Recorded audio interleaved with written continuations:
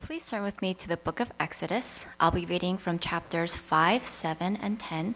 You can also follow along on page 7 of your bulletin. From 5, verse 2. Pharaoh said, "Who is the Lord that I should obey him and let Israel go? I do not know the Lord, and I will not let Israel go." From 7, verses 14 to 18. Then the Lord said to Moses, "Pharaoh's heart is unyielding. He refuses to let the people go. Go to Pharaoh in the morning as he goes out to the water. Wait on the bank of the Nile to meet him, and take in your hand the staff that was changed into a snake. Then say to him, 'The Lord, the God of the Hebrews, has sent me to say to you, let my people go, so that they may worship me in the desert. But until now you have not listened.' This is what the Lord says. By this you will know that I am the Lord. With the staff that is in my hand, I will strike the water of the Nile, and it will be changed into blood. The fish in the Nile will die, and the river will stink. The Egyptians will not be able to drink its water." From 10, verses 21 to 29. Then the Lord said to Moses, "Stretch out your hand toward the sky so that darkness will spread over Egypt, darkness that can be felt." So Moses stretched out his hand toward the sky, and total darkness covered all Egypt for 3 days. No one could see anyone else or leave his place for 3 days. Yet all the Israelites had light in the places where they lived.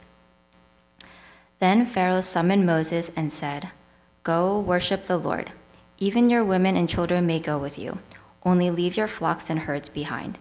But Moses said, "You must allow us to have sacrifices and burnt offerings to present to the Lord our God. Our livestock too must go with us. Not a hoof is to be left behind. We have to use some of them in worshiping the Lord our God, and until we get there, we will not know what we are to use to worship the Lord." But the Lord hardened Pharaoh's heart, and he was not willing to let them go. Pharaoh said to Moses, "Get out of my sight. Make sure you do not appear before me again. The day you see my face, you will die." "Just as you say," Moses replied, "I will never appear before you again." This is the word of God. For the last, if you're new or visiting, for the last several months, we've been looking at passages in the Old Testament that often turn people away from the church, turn people away from Jesus, because they're confusing and they're disturbing. What do these passages mean? What are they about?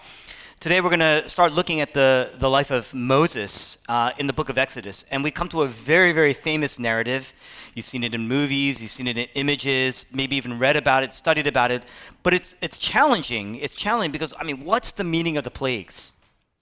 Did God really send plagues to punish and demolish Egypt? We need to look into this. We need to find some answers about this. First, I'm going to give you a little bit of a background. Moses, he was raised in royalty in Egypt. Egypt at that time was the most powerful empire in the world to date.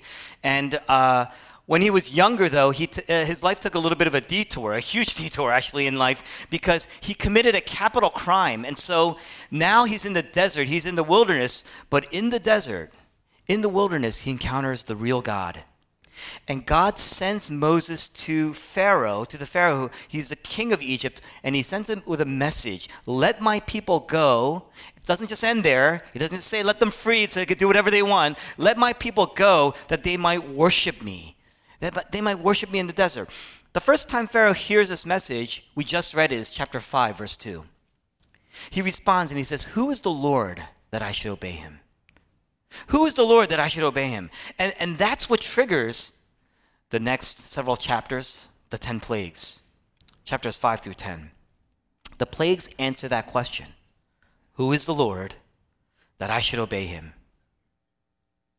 Why should we obey God? And here we see 3 reasons why. 1, because he's singular. There's none like him. 2, because he's superior. He's our creator. He is the king. Lastly, because he's our savior.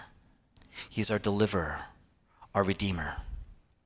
He's singular, he's superior, and he's our savior.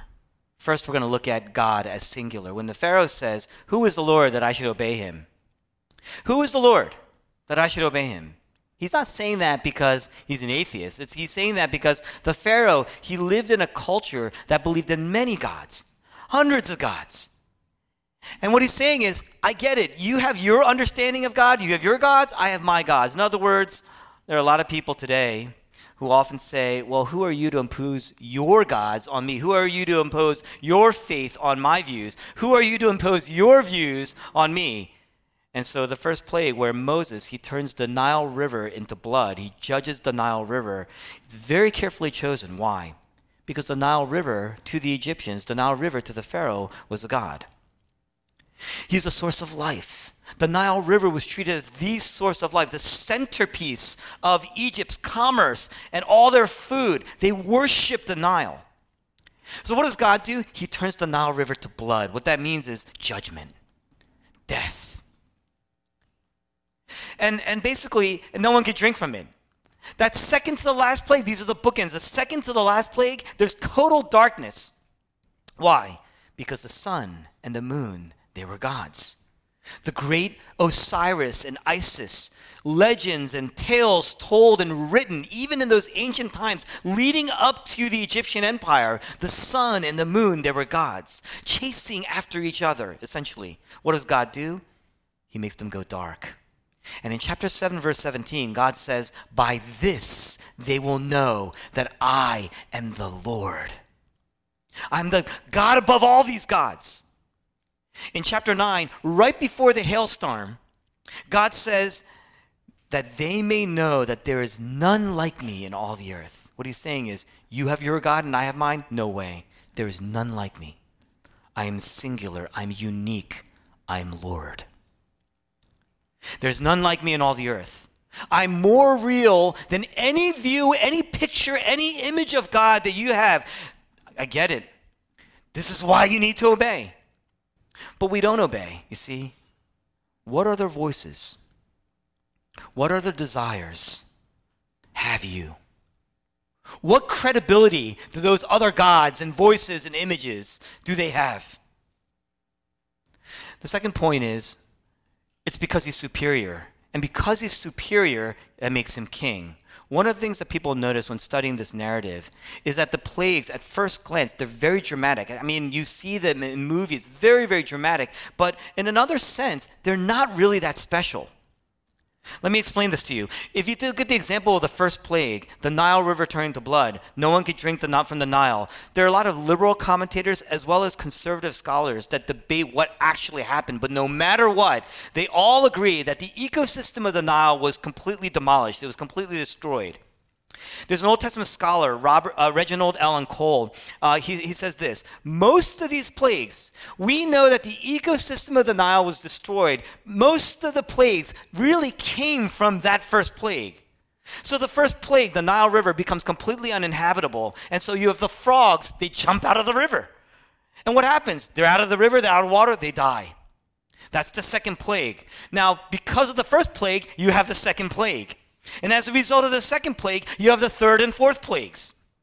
What do you see in the third and fourth plagues? Because the frogs are dead, these rotten frogs, they lead to the gnats and the flies. They're all over. It's all over the country. These are all natural consequences, not too unfamiliar to us. We know that this is what happens. This is what happens. This is a result of ecological disaster or environmental disaster, maybe even in your home. Then because of the gnats and because of the flies, now there's epidemics. There's a public health crisis that erupts pretty much and reverberates throughout the country. It destroys all the livestock. And because it destroys all the livestock, that's the fifth plague, now you have disease, skin disease, boils. Then God sends the hailstorm, but he makes a comment before that. Then he sends the locusts. Then he sends darkness. 7, 8, and 9. These are all natural things.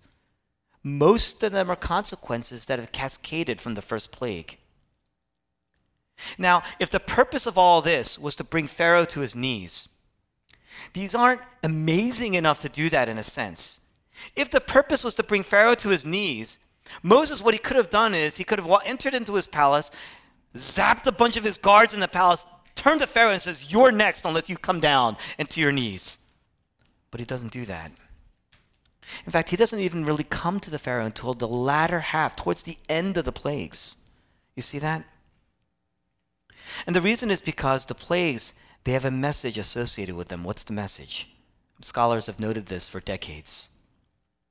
The disasters in Exodus chapter 5 all the way through 10 are an undoing of what happened at creation in Genesis chapter 1 and 2.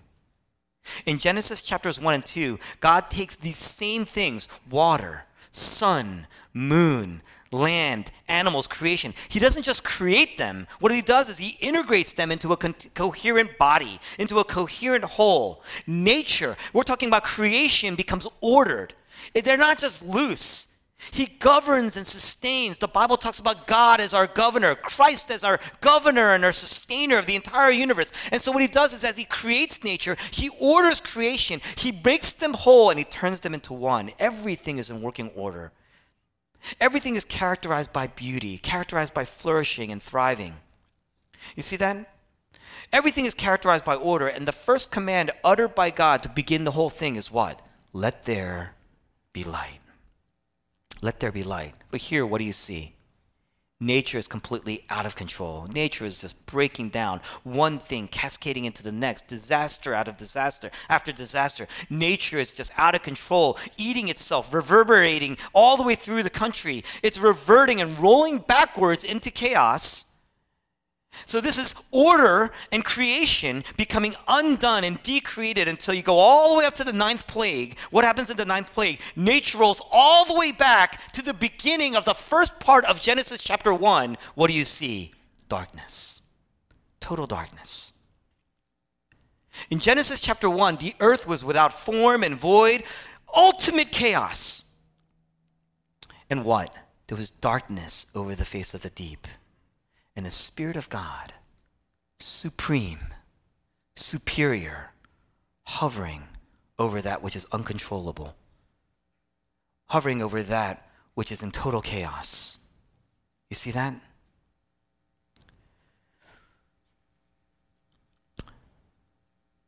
Water represents chaos in the Bible. Water represents the unknown. Water represents uncertainty. In the beginning, there was darkness and water. Darkness and chaos. And the Spirit of God is hovering over that. This is the singularity of God matched with the supremacy of God, the superiority of God in the chaos, in the darkness. He's not absent from the darkness. He's not just kind of agnostic from the darkness. He's actually in the darkness, in the chaos, in control, total poise. Life without the presence of God is what? Chaos, uncertainty. Are you living uncertainty? Your life chaotic, anxious, depressed. Every day is just a rolling back further away from the life that you understand. You say, this is what life is, this is what flourishing is, and yet you feel like life is rolling back. The plagues are meant to demonstrate life without the presence of God, because when the Spirit of God is present in your life, what do you see? There's light. There's order. The lesson from the plagues is this. God is saying, my power, my word, at my just very word, there was light. My power, my word, my law, my authority, it's critical. It's not just something that's a supplement to life. It is vital to your life. Everything I tell you to do to teach you how to live, it's to teach you how to live in accordance with the way life and the world was intended and as designed, so that every time you disobey, you experience a natural consequence. That's what naturally happens when you are apart from God. You're experiencing the natural consequence. It's not because it's unnatural. Oh my God, this is so weird, we say. This is so difficult and so heavy, and I feel like I'm outside of myself. No, actually, what you're living out is what happens when you live outside of your design. Like when you take a fish out of water, the body is just imploding. That's what's happening. The consequence is disorder. The chaos that you experience is not unnatural, it's actually natural because of our sin. Life just starts to roll back and cascade into disorder, roll back into chaos. Imagine in creation, God says, let there be light, and the sun and the moon says, nah, I'm going to hang back here. I'm not going to really do that, right? What's the result? Darkness, total darkness, chaos. And through the plagues, God is saying, you think you're king. He's looking at the Pharaoh, but friends, this is a message to us. You think you're a king because you have a home That's your palace? You think you're a king because you want people, you're working and striving because you want people ultimately to call you a director or an owner. You want people to call you a father. You deserve that kind of respect so that you have power. You think you're talented. You think you're creative. You can exploit those gifts. Why? Because ultimately we're worshiping money, wealth, and power and beauty, the way people worship the Nile and the sun and the moon. Who is the Lord that I should obey? Was Pharaoh's question. And the Lord's answer, God's answer through the plagues is, I am the king. I am your king. I am your owner. I am your governor. I am your sustainer. Nothing that you think you own can even last a single incident, a single moment, unless I let it happen. I am the sustainer and the governor and the creator. I am power. You want power? I am power. You want beauty? I am the beauty and the brilliance. You want wealth? No matter what you have, you are nothing without me. Who gave you your job? Who gave you your bank account? Who gave you your looks and your figures and your physique? Your bodies? Who gave you your brain? Who gave you your friends and your relationships? Who gave you your children? What have you done with your job? What have you done with your wealth? What have you done with your looks and your intelligence? What have you done with your relationships and your homes? What have you done with your families? What have you done in your neighborhoods and with your neighborhoods? But to claim autonomy in your life and to distance yourself from God, only to see the unleashing of natural consequences that lead you towards a rollback into chaos and disorder. Natural selection, right? We say. Large things eating small things. Things reverting back to just breaking down and eating each other. Absolute disorder because ultimately we have violated our design. There are people in this room right now, they know this. You've grown up in the church, you know this. You know this. You may be experiencing it right now to some degree. We're all experiencing some form of entropy and decay in our lives right now. You're going through the ringer, some of us, and you're anxious and you're depressed and you're lost, but you're just looking for a way to avert that chaos on your own. And you can't. That's the point of the plagues. You can't. And it's not supernatural. It's not because there are ghosts and things like that. It's because it's just natural decline, natural decay, natural entropic forces that have been unleashed because our lives are just rolling into misery. Or maybe you think, this will pass. This too will pass. We'll say, it's not. It won't pass until there's total darkness, until your life eventually bursts into total darkness forever. You think you can avert it because you believe that you are still king. That's the message of the plagues, and you're not.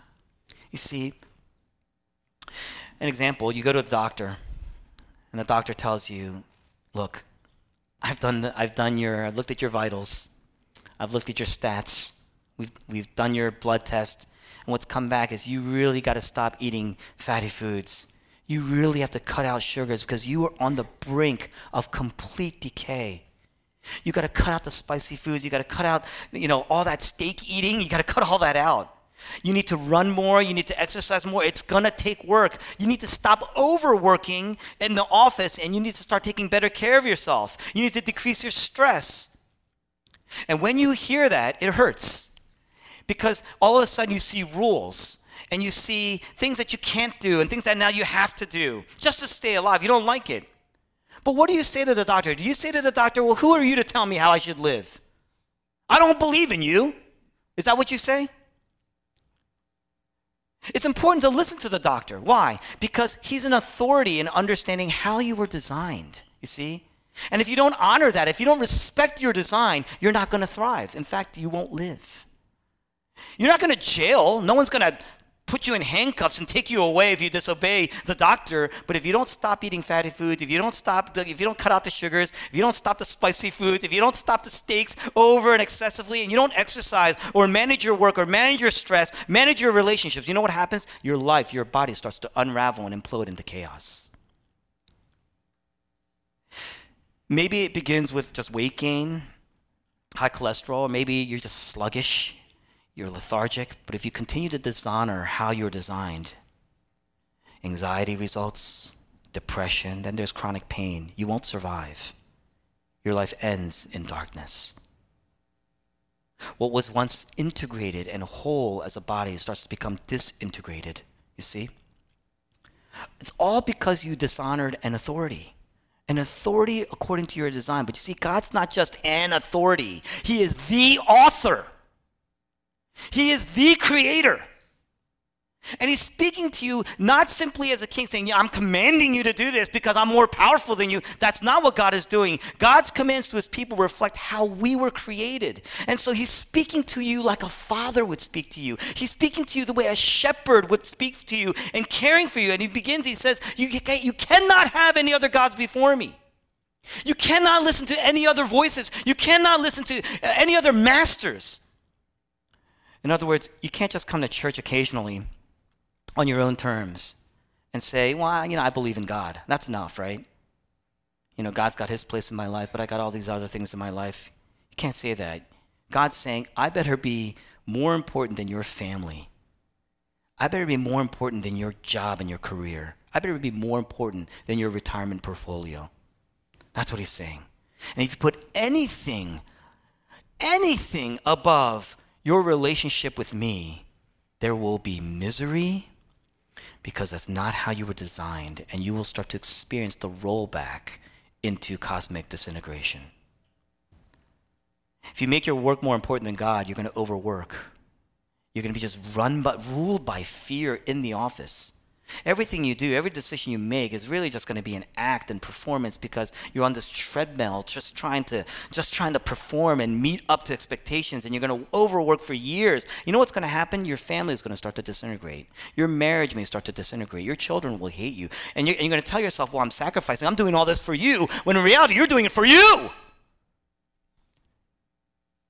And then something starts to threaten your career, and that's just devastating because you poured your life into this, you see? You poured your life into your career, and now something happens to threaten your career. And so now there's anxiety, and there's depression, and there's restlessness, and there's emotional disintegration, and you're fatigued, and you're angry, and you're overworking until soon there's physical disintegration. Just like Egypt, you're experiencing the cascading consequences of the plagues, the chaos, the misery, the pain, the darkness. The Bible says the world is falling into a decay. The world is falling into disintegration. The world is falling into entropy. So the rollback is happening across the board. And it's happening everywhere. And it's because we're like the Pharaoh. Ever since the days of the Garden of Eden, we have chosen to listen to something else apart from God. We've been looking for power somewhere else instead of looking to God as power. We're looking for beauty somewhere else instead of looking at God as the ultimate brilliance. We're looking for wealth and richness somewhere else apart from God, when God is wealth. There's no richness apart from him. Nothing else will matter. You see that?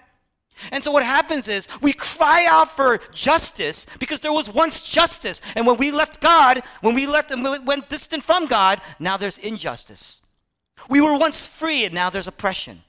There was once coherence in our lives and in our world. Now there's incoherence. We could see and now we're blind. We could hear and now we're deaf. There was once integration in our lives, in our families, in our homes. Everything made sense, and now it's insanity. And there's incoherence and disintegration. But the gospel reverses all of that. See, some of it's relational. You need to forgive. You need to be forgiven. Some of it is social. You need to be generous. You need to receive. Some of it's political. We need to be civil. Otherwise, God's saying, if you disobey, creation will begin to deconstruct you.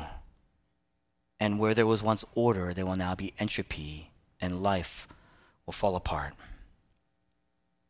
What can save? Who can save? The interesting thing about the plagues, the scholars note that God's still holding back. I mean, God could have done a lot more, but he actually holds back. Because if God just wanted to hammer the Pharaoh, if he wanted to hammer Egypt, if he wanted vengeance, then why in chapter 9, all the way towards the end, before the hailstorm plague, then he sends Moses to the Pharaoh. And Moses actually warns Pharaoh. You know how he starts off? He says, I want you to take the cattle, take them in. Get your farmhands out of the field. I'm warning you right now, it's going to be bad. It's going to be pretty bad. It's going to get rocky around here. You're going to get hurt. Why would God, does that sound like vengeance to you? All the way at the end, does that sound like an ego trip to you? What's the purpose of the plagues then? And here's the answer. Only a saving God, only a redeeming God, only a judge, but a compassionate judge can do that. The point of the plagues is this. It was actually to save. Now, you're saying, well, how is this to save? First, it was to save his people, God's people, the Hebrews, the Israelites, to save them, to redeem them from oppression and slavery through judgment. Through the judgment of the plagues in Egypt, God's people were redeemed. They were free. But second, there's this place in chapter 9 where God says to Pharaoh, right in the midst of everything, God actually says to the Pharaoh, by now I could have stretched out my hand and I could have struck you and the people with a plague that would have wiped you off the face of the earth. But I raised you up for this very purpose, that I may show you my power and that my name might be proclaimed in all the earth. What does that mean? What Moses is saying to Pharaoh is that this narrative of the 10 plagues actually is going to go into a much larger narrative. That he says, this very purpose, that this story will be hidden inside a much larger story that will be told forever, because this smaller story of salvation, you're going to learn who God is. The Egyptians and the Pharaoh will learn who God is. Will be brought into a much larger story of salvation. The rest of the Bible will do that. And we come to see, we just heard, right, how hard-hearted Pharaohs, we are the Pharaoh. We are hard-hearted. We start to see that we are the ones who are enslaved like the Israelites, but you can be free. And even up near to the end, God comes to us and says, this is an opportunity for you to end the rolling back. This is an opportunity for you to end the darkness. And so the plagues were really designed to wake up Pharaoh, to wake up Egypt, to wake everyone up. There's this place at the end of chapter 9 where it says that towards the end, the Pharaoh and the officials actually started to fear the Lord. They started to fear the word of the Lord, and they started to relent. They said, enough, enough. They were waking up. In other words, God's approach to judgment is not salvation or judgment, but salvation through judgment. Salvation through the plagues. The plagues, it's God's judgment in order to save. That's why there's no one like God. He's not disproportionately vengeful. There's no one like God. He's so consistently like that. Genesis chapter 1, darkness came before God creates the sun and the moon. And here, as we approach the final plague, the sun and the moon are now muted. They are darkened. Darkness covers the entire land. It's the ultimate sign that sin deconstructs. It's the ultimate sign of that rollback, devolving and destroying, going against your design. Here's what happens, is total and utter and complete darkness. But centuries later, there was another darkness. Jesus Christ comes not to bring the judgment of God, but to bear the judgment of God. And so instead of the plagues, you know what he brings? Miracles. What happens is, what are miracles? Miracles, if you think about it, if you look at the miracles of Jesus, if you just look at every miracle that Jesus ever performed, all of them intentional, but not, we look at that as children and we say, wow, such displays of his power. But if you actually look at the miracles, none of them were very cosmic. None of them were very supernatural. All of them, and they were merely restorations of order. There's something broken and Jesus restores it. There's chaos here, and Jesus restores order to the chaos. That's really what's going on. So whereas the plagues brought chaos, whereas the plagues brought disorder to nature, the miracles of Jesus reversed the chaos and restored order, restored life. So that now things are operating in accordance with their intended design. All throughout the life of Jesus, he was doing that until you get to the greatest miracle. Matthew chapter 27, the greatest miracle. From the 6th hour until the 9th hour, what do you see? Darkness. That's God trying to wake you up.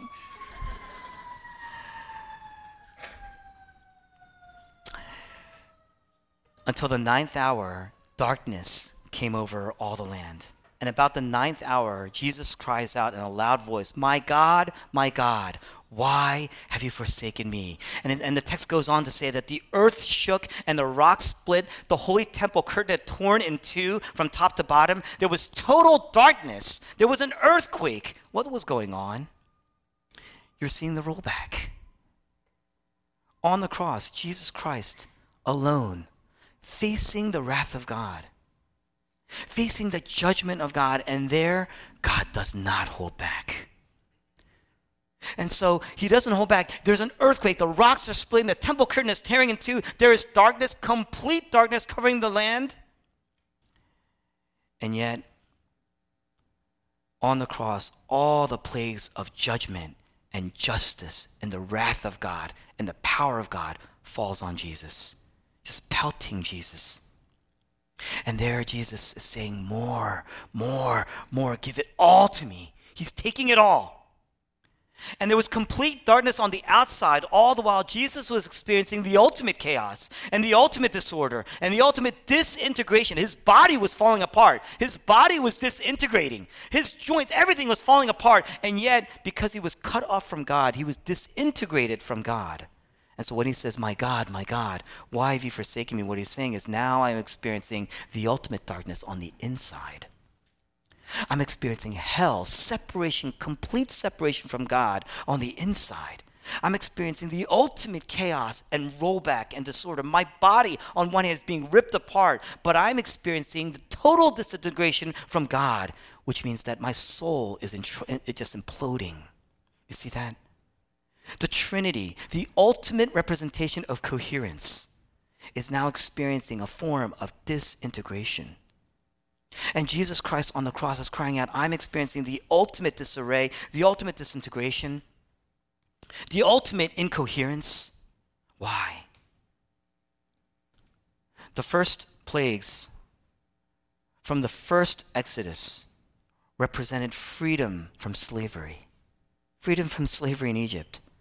But Jesus Christ accomplishes the ultimate Exodus, the ultimate redemption. And through his judgment, through his pain, through his suffering, we are free. We are saved. We have life. Salvation not or judgment, but salvation through judgment. The creator of the world, suffering the disintegration of decreation. The creator of the world, suffering death for you. The one who gives life is suffering death for you. The maker is becoming unmade for you on the cross. Jesus Christ received the ultimate chaos and the ultimate rollback of our sin into darkness so that we would receive life, so that there can be light in us. Every other religion, every other voice, every other image that you could possibly follow will say, you got to work at it. You got to grind. You got to keep trying. You got to earn this. You got to take it for yourself. That's the other gods. That's the other voices. And that's what's leading us into the disintegration. That's what's leading us into the rollback. That's what's leading us into the darkness. That's what's leading us into anxiety and uncertainty and depression. The gospel teaches you can't stop the rollback of sin on your own. But thanks be to God. It doesn't depend on your work. It depends on Christ's work. You're in the fight. You're in it. And you can fight against it, but it doesn't depend on your fight. It depends on Jesus' victory. It doesn't depend on what you accomplished, which is why we are so obsessed with building our resumes.